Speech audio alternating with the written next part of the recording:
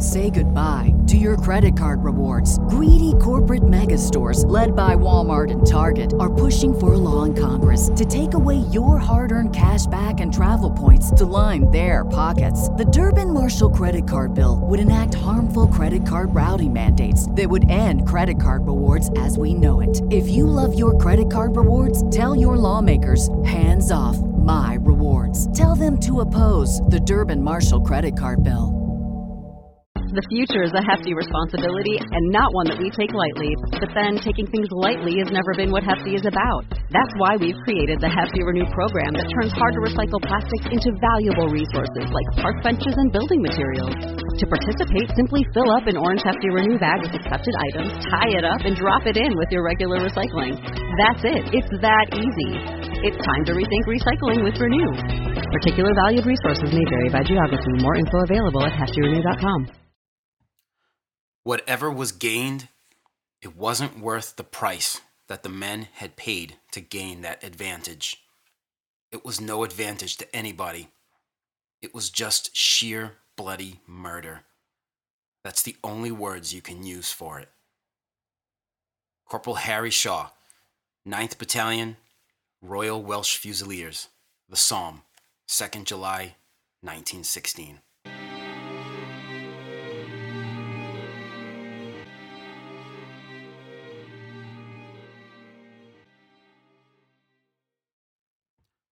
Hey folks, welcome to the Battles of the First World War podcast, episode 10, Somme, the Reckoning.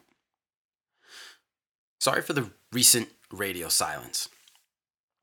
Reading, researching, and writing for this podcast is my very happy place, but two other very happy events have overtaken much of my available time as of late.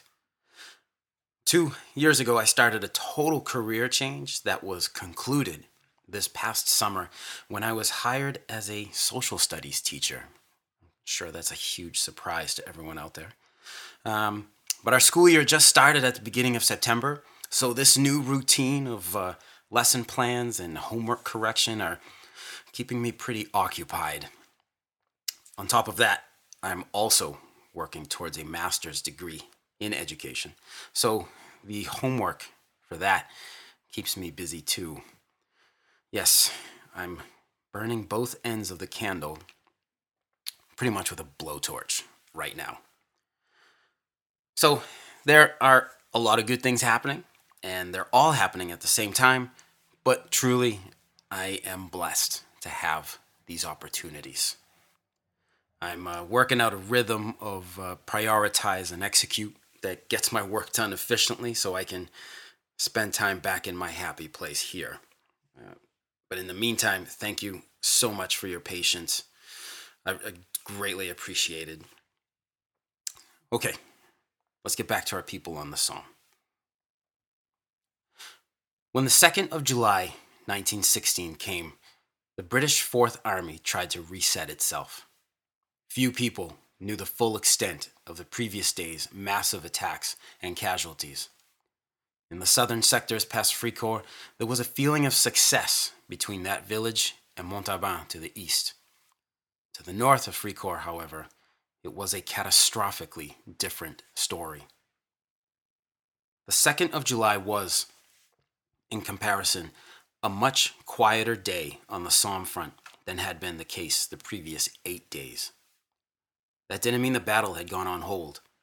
In 13th Corps sector at Bernafay Wood, to the east of Montauban, the Germans counterattacked twice in the early hours of the morning. They were blasted away by British shells. Both attacks failed. Fricourt was occupied in the early hours of the 2nd by men of the British 7th Division. The Germans had mostly pulled out after darkness fell on July 1st. By noon, the village was fully secured. Men of the 7th Lincolns then pushed beyond the village through Fricourt Wood, but the Germans here went back to giving ground grudgingly. By nightfall, however, Fricourt Wood had been taken, and Tommies of the 7th Division had linked up with Tommies of the 17th Division to their left. On the afternoon of the 2nd, and to the northwest of Fricourt, the 9th Wiltshires and Corporal Shaw's 9th Royal Welsh Fusiliers assaulted and seized the ruins of La Boisselle. By nightfall, half of the village had been cleared of any remaining Germans.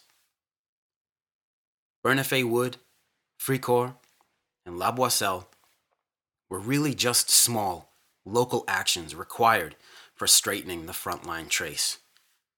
Elsewhere on the Somme front, little else was happening. Many British Fourth Army units were reeling from the previous day's catastrophic losses, the men in some cases just trying to realize and accept what they had seen.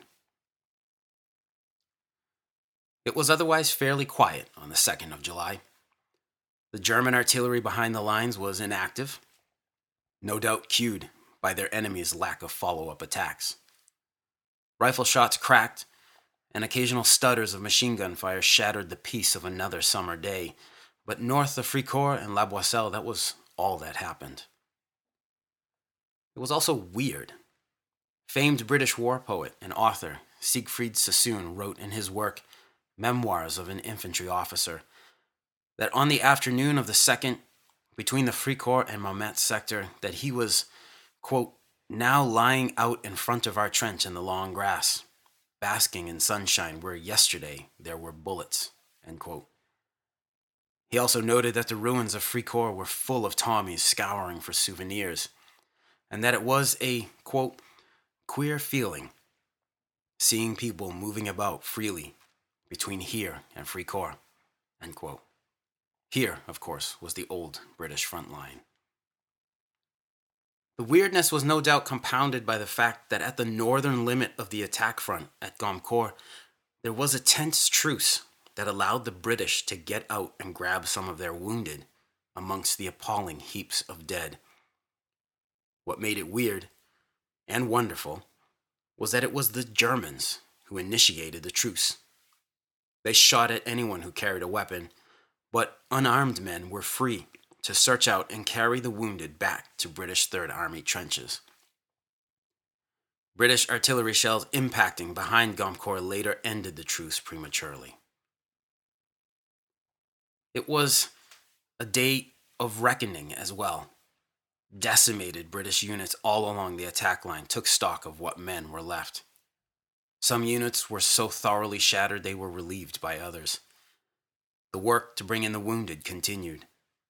British Red Cross men worked through the killing fields, attending to the wounded lying out there as best as they could.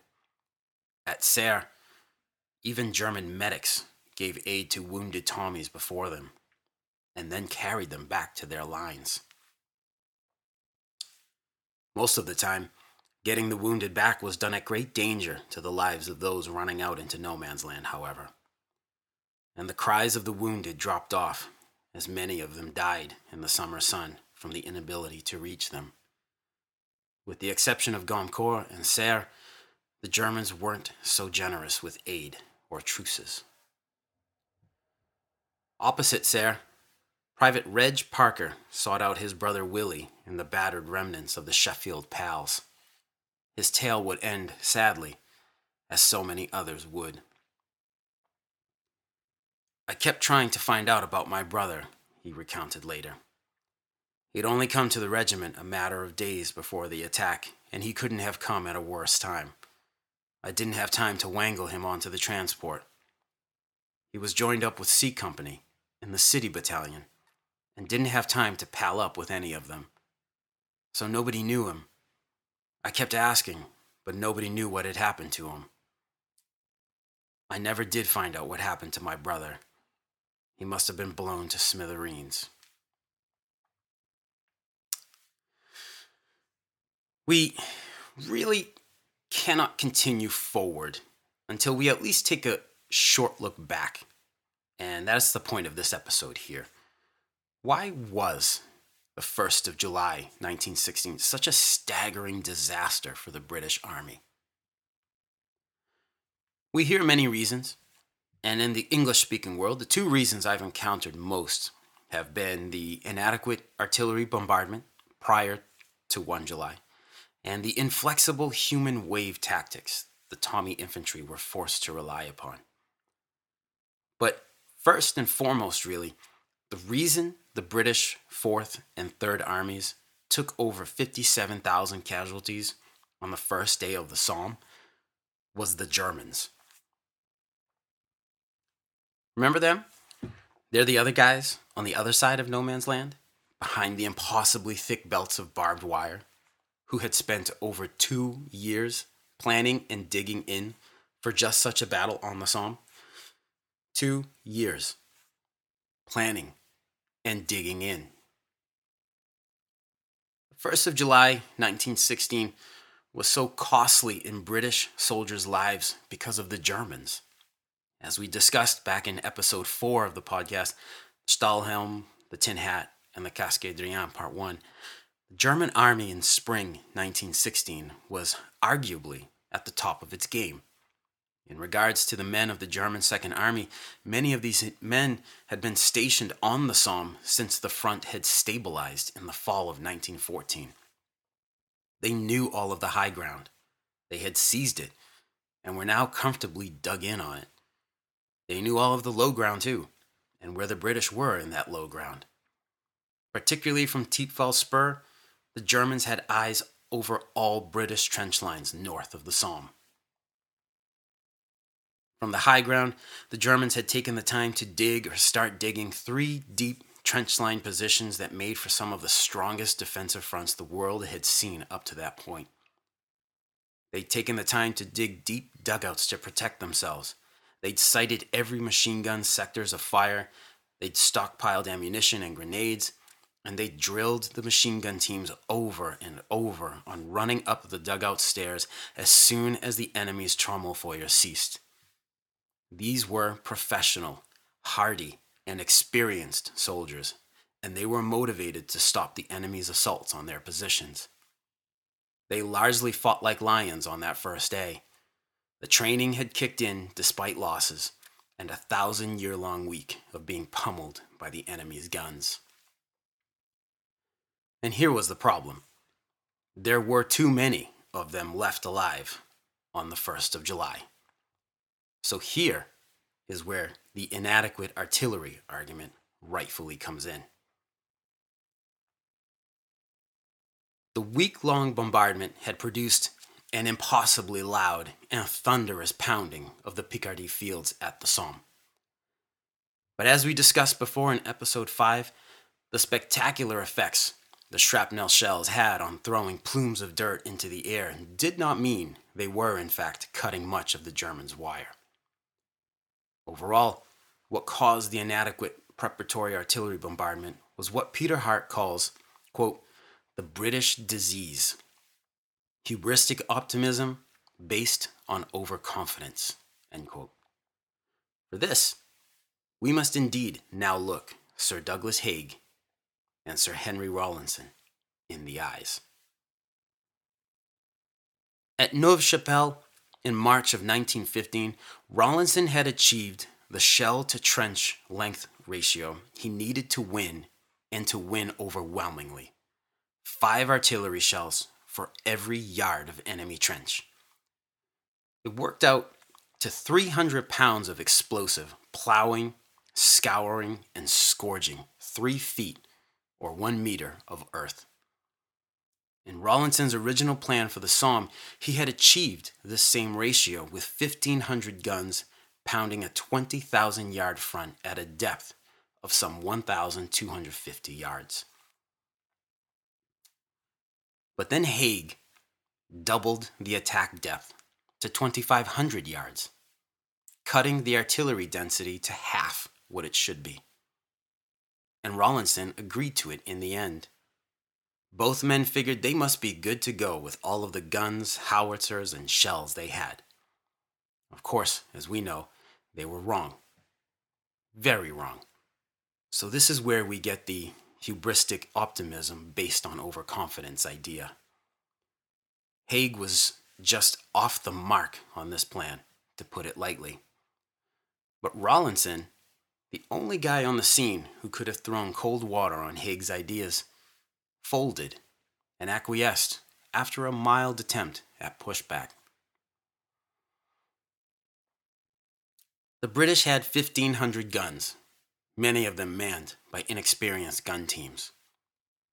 Both the 18-pounder guns blasting the German wire entanglements and the 4.7-inchers aimed at German guns had a tendency to wear out their springs during long bombardments, and this meant the accuracy of the guns degraded over time. Couple that with eager but inexperienced gun crews, and the chances of shells actually hitting their targets became questionable. On top of inexperienced gun crews and declining gun accuracy, add the fact that shell and fuse manufacturing technology were not at their peak during this time. A 6-inch shell's length could vary within a 4-inch range from shell to shell depending on who made it, and this wreaked havoc with artillery ballistics and accuracy as well. Fuses screwed onto shells might come off in flight, or they might impact but not explode. Either way, the shells would land as duds, and thousands upon thousands of these duds remain in the Somme fields to this day. The British also fired the wrong type of round, as we previously discussed in episode 5 as well. Shrapnel shells were being used for wire cutting, and in most places their work was found alarmingly wanting. But shrapnel shells were being used because the British didn't yet have enough high explosive shells, as their war economy was just coming fully online. By the way, the French found all of this appalling, as their factories had been cranking out HE shells for some time now. The Fourth Army also just didn't have enough heavy guns to blast out the heavy shells that would properly devastate the German dugouts. As a result, far too many Germans survived the week-long torture to rise up out of the smoking earth with their machine guns. Raleigh had some 400 heavy artillery pieces at his disposal, but the French had over 100 more, and they had the necessary ammunition to go with it. French gunners largely swept away or buried the enemy soldiers opposite them on the southern sector of the Somme front, and where the British followed their lead in artillery tactics, they succeeded. Thus, we see why the British were only successful at Montauban and Mametz. Here, the artillery targeted the dugouts and with French assistance knocked out German guns with effective counter-battery fire. Also related to the artillery problem was the use of the creeping barrage. French used it and thus saw success. The British did not use it, citing the inexperience of their new gunners as the reason for non-implementation. This was another of the bigger reasons for the unsuccessful attacks on the 1st of July. The creeping barrage was a new tactic, just coming into its own on the battlefield, but the French were using the creeping barrage successfully at Verdun, and their UK allies could have studied the opportunity much better.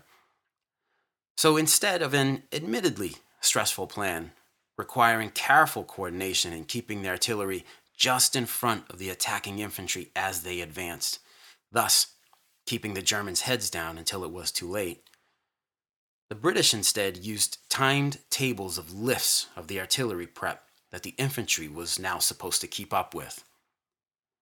Many British soldiers saw the barrage lifting off the German trenches far too early, giving the enemy enough time to scramble up their dugout steps in the race to the parapet. All of these factors combined together to ensure the artillery bombardment did not have the effect it was intended to have. The deadly inadequacy of the British artillery bombardment from the 24th of June to the 1st of July, coupled with the tenacious defense put up by the Germans after it, are why the British suffered 57,470 casualties on that first day of July in 1916. It is why all of the attacks north of Fricourt essentially failed. Another idea we have of the failure of the Somme attacks is that of the Tommies advancing in parade ground waves. and being mown down in those waves, while wearing sometimes up to 66 pounds of gear on their backs. This happened because their commanders thought the men of the new armies incapable of refined infantry tactics. We know this last point is not true. The overall education of the men of the new armies meant that with proper training, they could have handled the complex task of closely following a creeping barrage. They also had the unchecked enthusiasm to do it, and that cannot be discounted either. But let's take a brief look at this angle. Robin Pryor and Trevor Wilson's book on Sir Henry Rawlinson, titled Command on the Western Front, shows that Raleigh did not control what tactics his attacking infantry should use when the time came. In a nod to decentralized command and empowering his subordinates, he left it all very vague. In May, he wrote as follows: "Celerity of movement and the necessity of taking immediate and full advantage of the stunning effects of the bombardment. The assaulting troops must push forward at a steady pace in successive lines, each adding fresh impetus to the preceding line." It was left to corps and brigade commanders to determine the best method for assaulting the enemy's first trench line. And so there was actually a variety of actions taken by the Tommies to get across no man's land. Some battalions rushed the distance, running across to get to the German trenches. Others moved or attempted to move in columns that deployed into waves just meters away from the enemy's line. Still others assembled in no man's land as close to the enemy's trenches as the barrage would allow, in order to minimize the distance they needed to travel. The men did indeed carry extraordinarily heavy and awkward loads on their backs, but it was only in 3rd Corps, opposite La Boisselle, where the men advanced at a slow walk. 3rd Corps suffered the most deaths on 1st of July as a result. So it wasn't the infantry tactics, although here too, the British had a lot to learn from both the French and the Germans. Again, the evidence points to the inadequacy of the preparatory bombardment and the stink put up by the German Frontschwein when Tommy came knocking at his door. As we began this episode, on the 2nd of July, the British Fourth Army was trying to reset itself. It was a daunting task, as the scale of death and destruction around the men was just crushing. Quote, "We literally couldn't walk along the trenches without, unfortunately, treading on dead bodies, German and British. The stench and the flies on those hot summer days were simply appalling. That was one of my most miserable memories of the Somme. But we had not to mind. Eventually, one just got over it, thought nothing of it. Dead bodies all over the place. We couldn't help it. We were alive, and that's what mattered. And being alive, we jolly well had to get on with it, and that's exactly what we did," recalled 2nd Lieutenant Montague Cleve of the 36th Siege Artillery Battery of the Royal Garrison Artillery. Few people knew the full extent of the previous day's massive attacks and casualties. And even the upper echelons of command in the British Expeditionary Force didn't have a precise picture. In the southern sectors past Fricourt again, there was a feeling of success between that village and Montauban to the east. And to the north of Fricourt, it was a very different story. Back home in Blighty, across the channel, no one yet knew what had happened. The last letters, written by men who would never write home again, were either just arriving or were still in transit to loved ones. It depended on when they had been written, as post took but 2 or 3 days to get from the battlefront to the home front. Cities like Accrington, Salford, and Sheffield, and many others, were as yet unaware that a generation of their boys lay bloody and broken in the fields of Picardy. For now, families waited tensely for any news about the big push. We're going to leave it there for now. For further reading on the causes of the terrible casualties suffered by the British on the 1st of July, 1916, I would highly recommend the following books. The Somme, The Darkest Hour on the Western Front by Peter Hart. Bloody Victory, The Sacrifice on the Somme by William Philpott. And Command on the Western Front, The Military Career of Sir Henry Rawlinson, 1914 through 1918 by Robin Pryor and Trevor Wilson. These are books that I've used in writing these episodes, and I highly, highly recommend them. If you have enjoyed the podcast so far, please consider reviewing it on iTunes. The more reviews, the more visible the podcast becomes, and that helps get more and more folks involved. Also, if you would like to help support the podcast with a financial contribution to help run and maintain it, there is a PayPal button right on the website where you can make a donation of your choice. The website is firstworldwarpodcast.com. I'd like to thank everyone who has contributed already. If you cannot contribute financially and still want to help, no worries. Consider doing a review on iTunes, as reviews are as good as gold for the podcast. Leave a starred review if you're too busy to write. Don't worry, I totally understand about being busy. But even starred reviews help us keep moving on up. Any questions, comments, or concerns, please don't hesitate to contact me at verdunpodcast@gmail.com or hit me up through the website, firstworldwarpodcast.com, or the Battles of the First World War podcast page on the Facebook, or on Twitter at WW1podcast. As always, thank you so much for taking the time to listen to the BFWWP.